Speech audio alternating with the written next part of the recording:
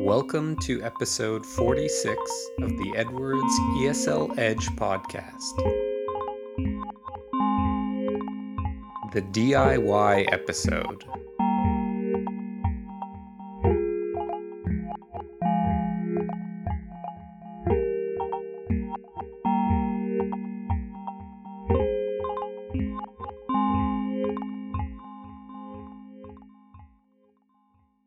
Welcome back for another edition of the podcast.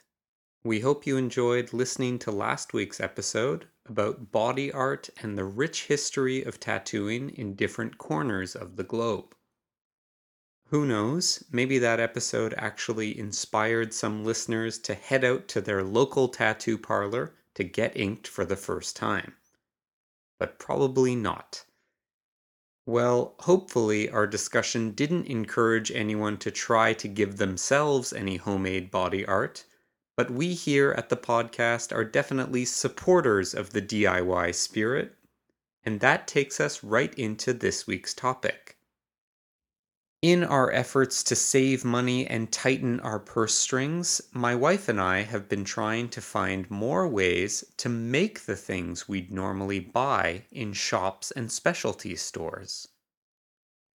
As a very general example, we've cut down on the number of times we eat out per month and have learned to make some of the dishes we'd otherwise go to a restaurant to order. We've also started preserving and pickling vegetables and making sauces like hummus and pesto from scratch. Now, some of these endeavors have been more ambitious than others, but we've gotten better and gained confidence with multiple attempts. And we definitely have a long list of future recipes and prospective projects lined up.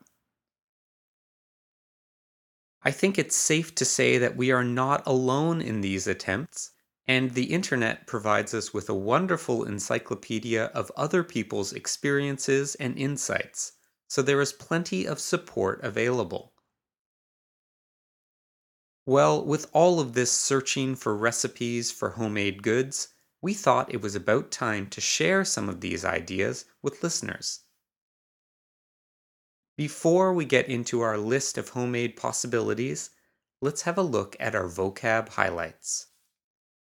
This week's vocab highlights are to fend for oneself, vendor, to buck, to dispense, to employ, twist, to stumble across something, to bat an eyelash, toiletries, trace, batch, miscellaneous.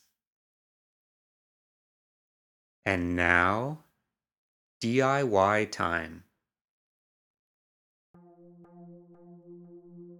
With globalization and the emergence of the internet, our lives have been made ever more convenient, as we now have access to products that were once limited to those living in certain parts of the world.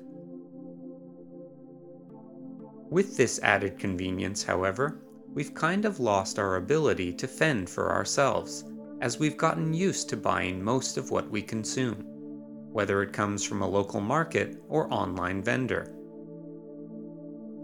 In an effort to buck this trend, some people have devoted their lives to reversing the effects of modernization by dispensing knowledge on some old-fashioned methods used to make the products we consume on a daily basis. These efforts have been so effective that the internet is now covered in recipes, step-by-step instructions, and how-to guides. And this means it's up to us to figure out which techniques we want to employ as we do our best to save a bit of money without giving ourselves too much of a headache. A common place to start looking for DIY ideas is in the kitchen. And while the concept of sharing recipes is really nothing new, never before has it been so easy to get recipe ideas for obscure dishes or find unique twists on old classics. But as you search through various sites, you're likely to also stumble across a few tips for making products that often find a place at the top of our grocery lists, though we used to devote hours to making them as part of our weekly or monthly chores. Some of these potential money savers include homemade yogurt, peanut butter, salad dressing, and even butter. As strange as it seems, we no longer even bat an eyelash when we think of spending our money on things like store-bought butter, even though the homemade version consists of just a few ingredients and takes around 30 minutes to make from start to finish. We could go on for hours discussing various DIY kitchen ideas, but let's make our way to the bathroom for a bit of a different angle on the matter. You don't have to dig too deep to find a few ideas for making your own toiletries, and most sites will probably include various recipes for shampoos, soaps, mouthwash, deodorant, shaving cream, and even toothpaste. Though recipes for toothpaste often include lesser-known ingredients like calcium powder and trace mineral drops, these items are easily accessible in most towns and cities, and don't tend to cost a lot of money to produce large batches of toothpaste. For our final group of DIY ideas, let's look at a few miscellaneous household products. Those curious enough to do a bit of experimentation are sure to appreciate the recipes online for homemade makeup products like lipstick, eyeliner, and mascara.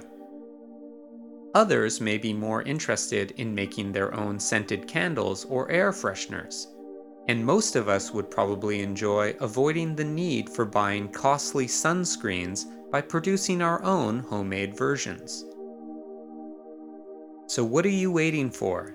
Get out there and start DIYing.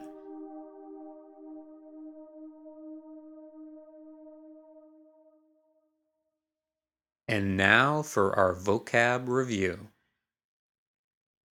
To fend for oneself. Phrasal verb. To take care of oneself and be independent. Vendor. Noun. A person or company offering something for sale. To buck. Verb. To resist or oppose something that seems inevitable. To dispense. Verb. To provide something to a number of people. To employ. Verb. In this case, to make use of something. Twist. Noun. An unexpected change in the way something is typically done. To stumble across something. Idiom. To find something by accident. To bat an eyelash. Idiom. To show a subtle emotional reaction. Toiletries. Noun. Articles used in washing and taking care of one's body. Trace. Adjective. Occurring in very small amounts. Batch. Noun. A quantity of goods produced at one time. Miscellaneous. Adjective. Composed of elements from different groups. And from earlier in the show, we have just a few expressions to cover. First off, we used the term DIY multiple times throughout the episode, including my mention of the show's support for the DIY spirit. If you haven't already figured this out, the letters in DIY stand for do it yourself, and this refers to the method of creating, modifying, or repairing things without the direct aid of experts or professionals. You can DIY just about anything with the help of online resources these days. Next, I mentioned that my wife and I were making efforts to save money or tighten our purse strings, and this means to impose strict control over our spending habits. We can also use similar expressions, such as to stretch a dollar or to tighten one's belt. Finally, I talked about some of the various endeavors my wife and I have taken on in recent months. And the word endeavor is basically just a fancy way to say that you are attempting to achieve a goal. You may also see this term used in the expression, best of luck with all your future endeavors, typically added near the end of an email or written letter. Well, now that we've heard a little bit about the world of homemade goods, it's time to consider a few discussion questions to bring up as you work your way through your first batch of homemade toiletries. This week's DQs are: have you ever tried making anything that you'd normally buy in a store? Which of the products listed in the article are you most likely to try making? What are your impressions of DIY culture? Do you like to try new recipes for dishes and different foods? Would you feel comfortable using homemade sunscreen or toothpaste? As always, we encourage you to follow the podcast on Twitter, Facebook, and SoundCloud, and you can communicate with us by directing your tweets to @ESLEdge_podcast. You can also join our conversations with #ESLEdge_podcast, and please send your comments by email to edwardseslEdge@gmail.com. Be sure to check for updates on our Facebook, Twitter, and SoundCloud pages, and you can see my answers to the discussion questions there as well.